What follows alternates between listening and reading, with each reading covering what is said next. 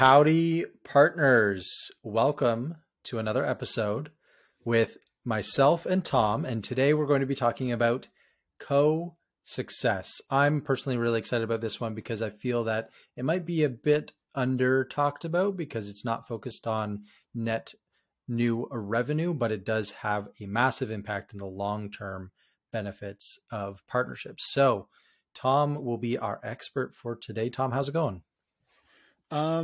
It's going well. We are in full fall weather here in the Rockies.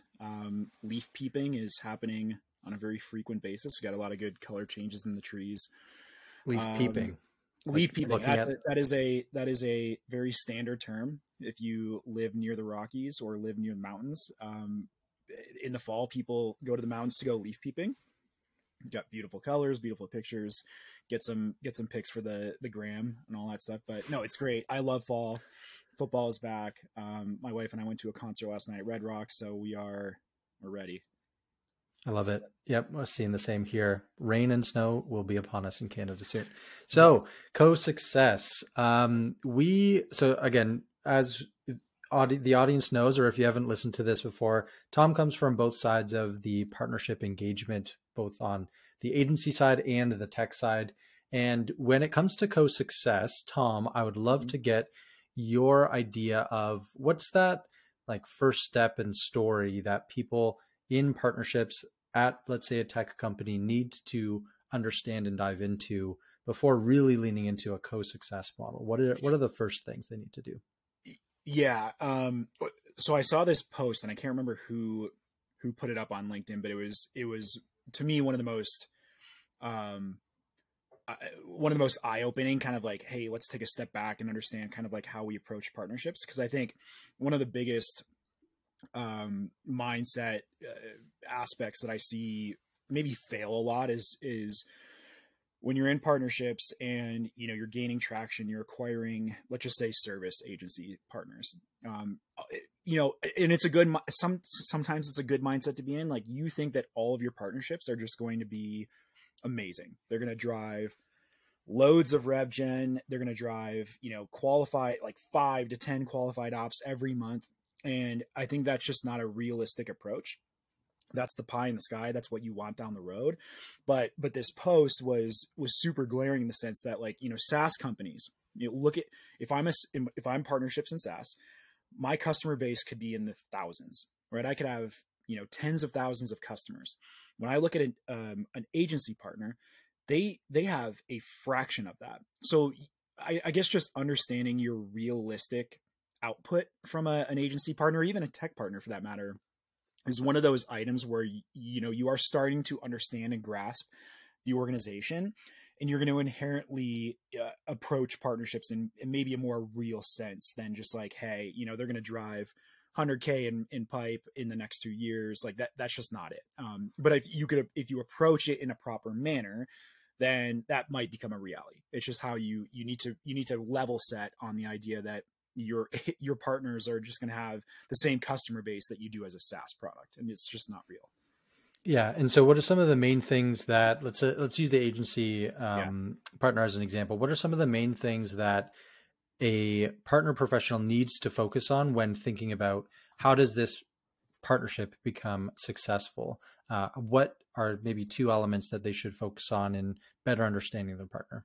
Yeah. So I think from the get go, a partner manager or someone who's owning partnership relationships um, should really understand how agencies work, and that's hard to do. Like, it's easy for me to say because I came from an agency, and that's something that you and I talked about a lot when we were working together. Is like, how do we really wrap our minds around how these partnerships are set up as businesses? So one of the things that is really hard to skip, because it takes a lot, it takes some time, is understanding who that partner is. Like, how is their company set up? What can they service? Right? There are different styles of agencies. You've got very niche ones that focus on creative, focus on web design, development, product launch, right? Like apps. But then there's the more full service agencies that can do content generation, web development, video production, Sales enablement's a really big one. So just understanding kind of the ecosystem of how your agencies are set up is a really, really critical step to understanding, okay, where can I start to kind of like insert or work with teams that will drive success, that will understand our product, that will be at kind of like the front lines of pushing that. And then I think another similar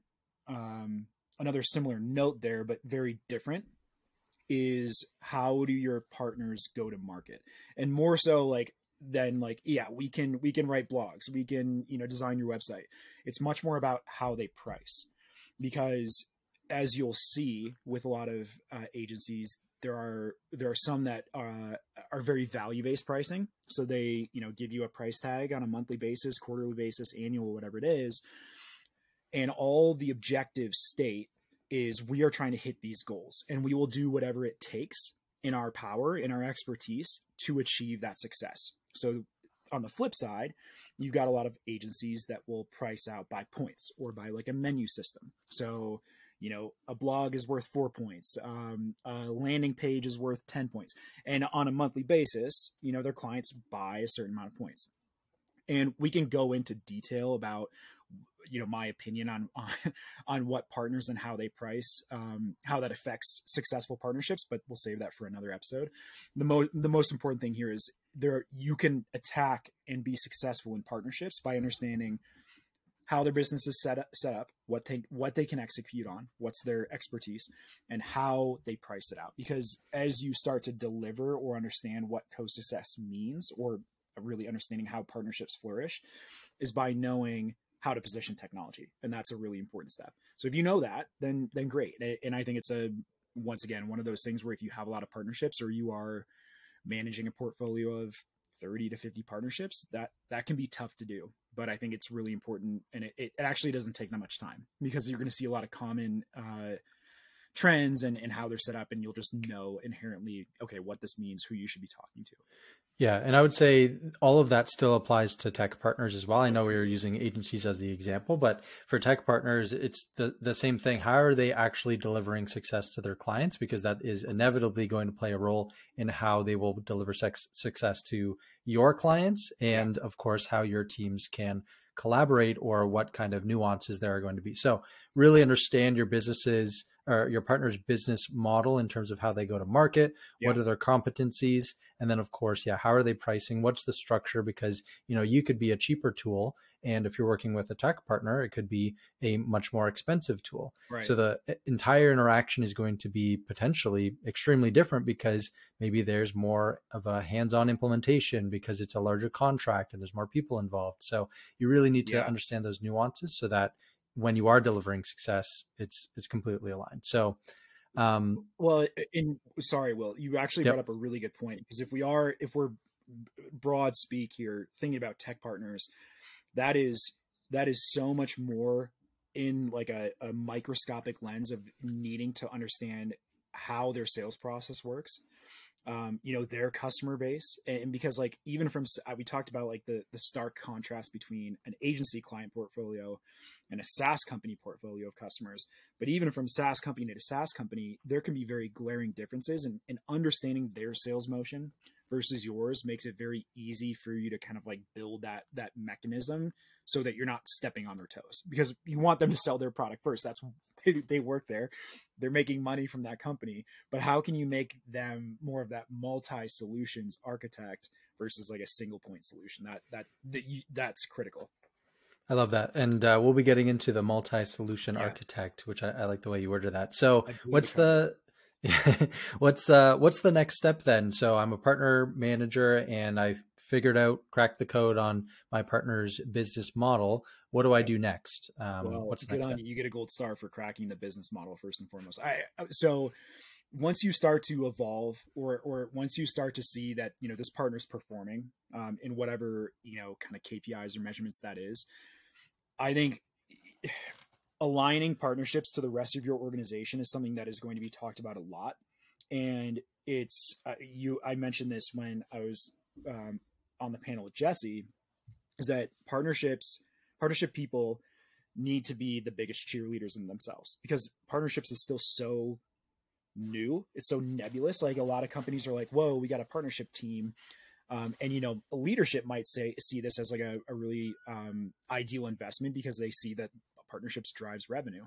But the sales org, the CX org, a lot of these other really important verticals in your company need to know about it too, because ultimately, as you start to mature, and I emphasize mature, because one of the things that makes this really successful is by understanding that you have a very well-oiled partnerships machine going. Like your partners are creating more, they're driving business, they're driving revenue.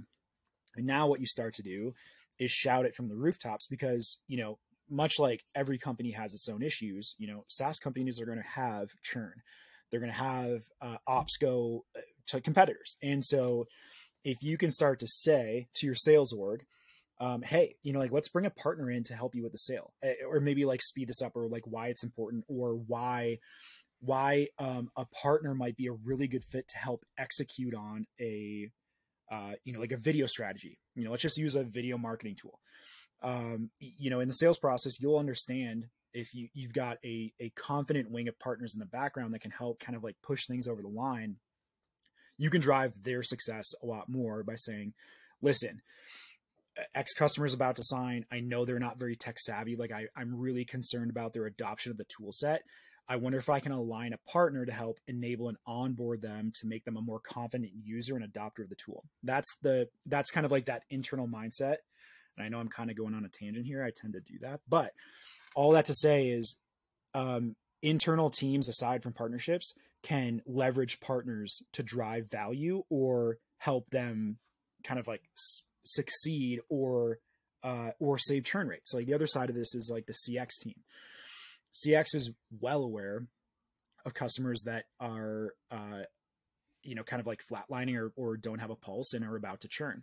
So once again, if you understand, or if it's the CX org, the sales org, whoever it is in your company knows that you have partners behind them that can execute on X, Y, and Z, then they should be very, very quick to say like, listen, it seems like you're not getting the tool set. I want to make sure that you see our tech as useful, but would it make sense for me to align you with a partner that can really help you flourish or drive forward with our technology? Because that's now you're talking about LTV coming in.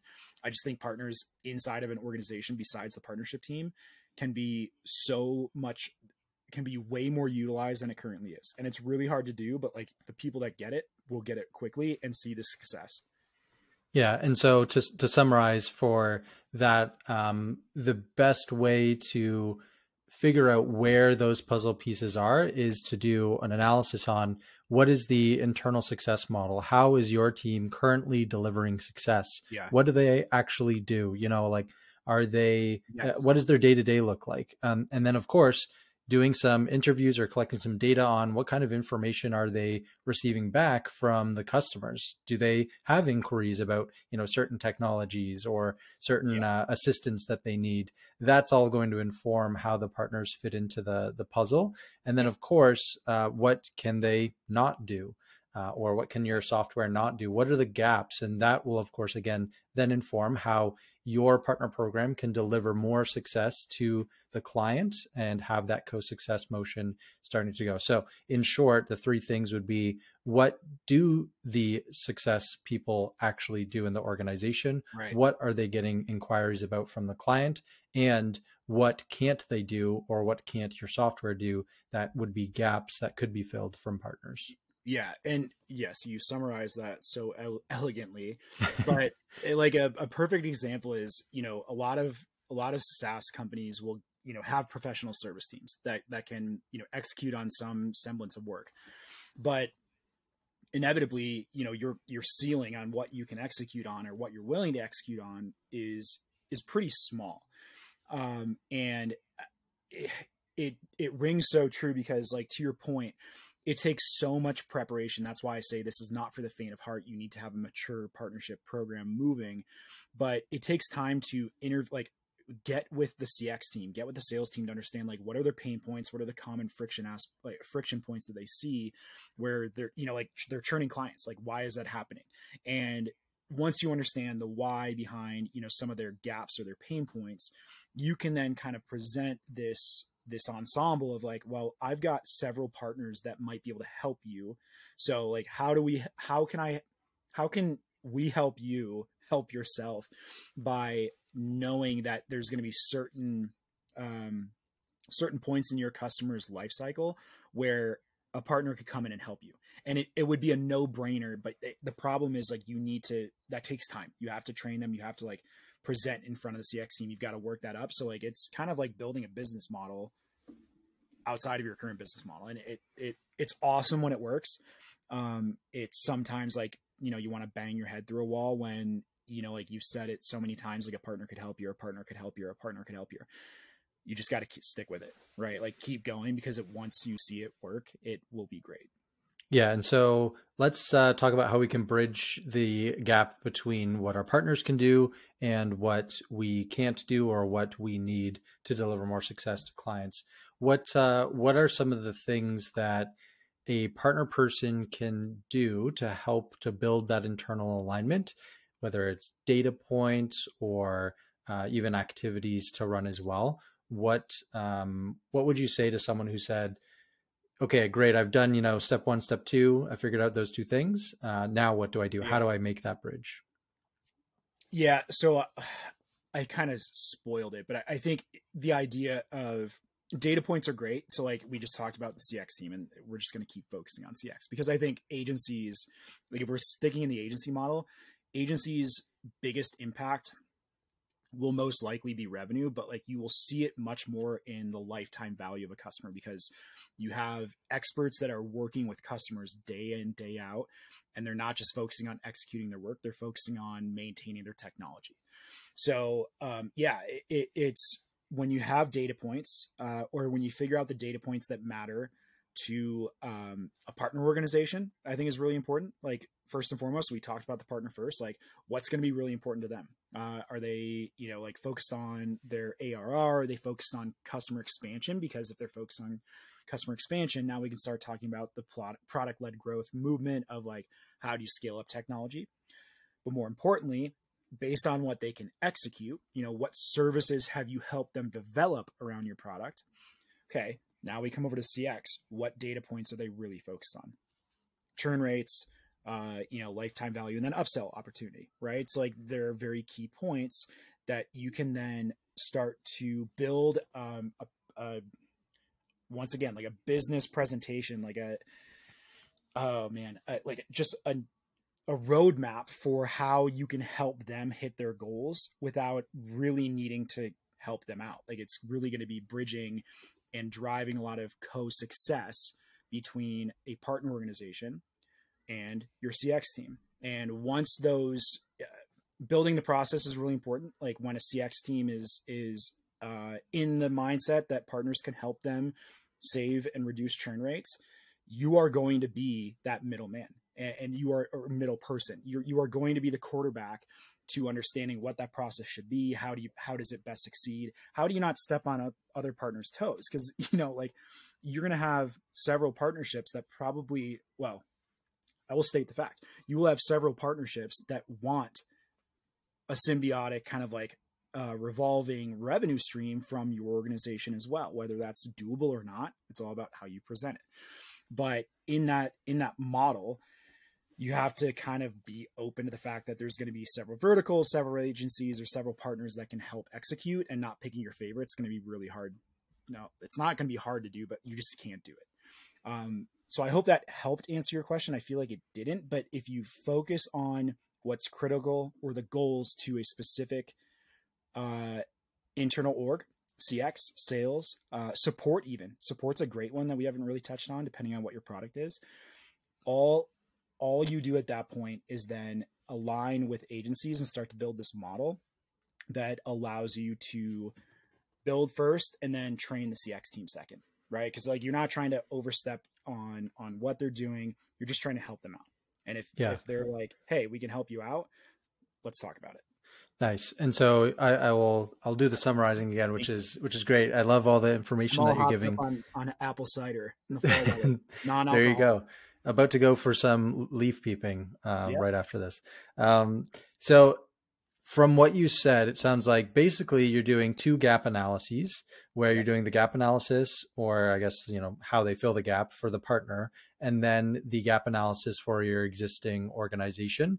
And Yeah. then you're essentially connecting the dots of, okay, so here's the gap, here's the goal, and how do we connect the two of what the competencies are on either side so that we can deliver that co-success to the client. And so what you'll be able to do in doing, step one, step two that we talked about earlier is you'll have those data points and those puzzle pieces of, okay, so partner's good at this, we're bad at this. How does that then connect, and how does that then impact the business as well? You'll have a lot of that information, and you can make a really educated guess on, okay, so here's the connection. Now let's start testing it. And so let's wrap it up with one tactical tip. So we know that it's hard to get internal buy-in and, of course, to get programs running. What is your number one tactical tip that you would give to anyone in partnerships who is looking to create a co-success motion?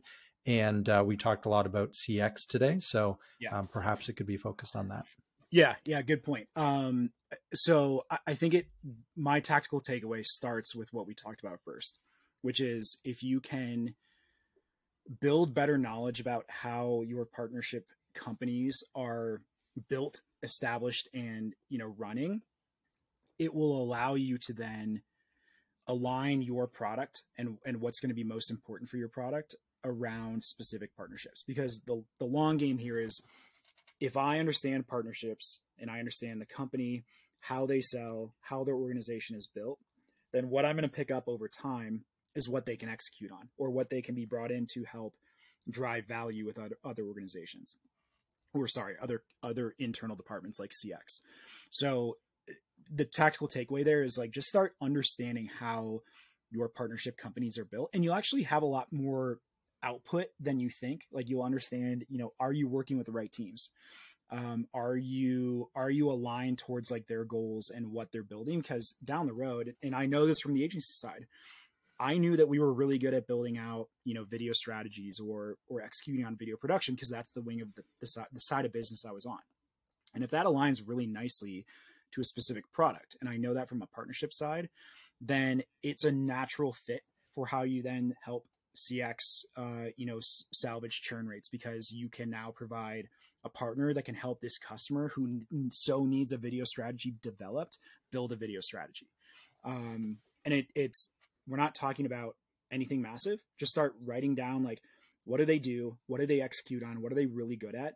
And how does that line up with maybe specific products or specific features in your products that can align nicely towards service development, scaling, helping your sales team and helping your CX team.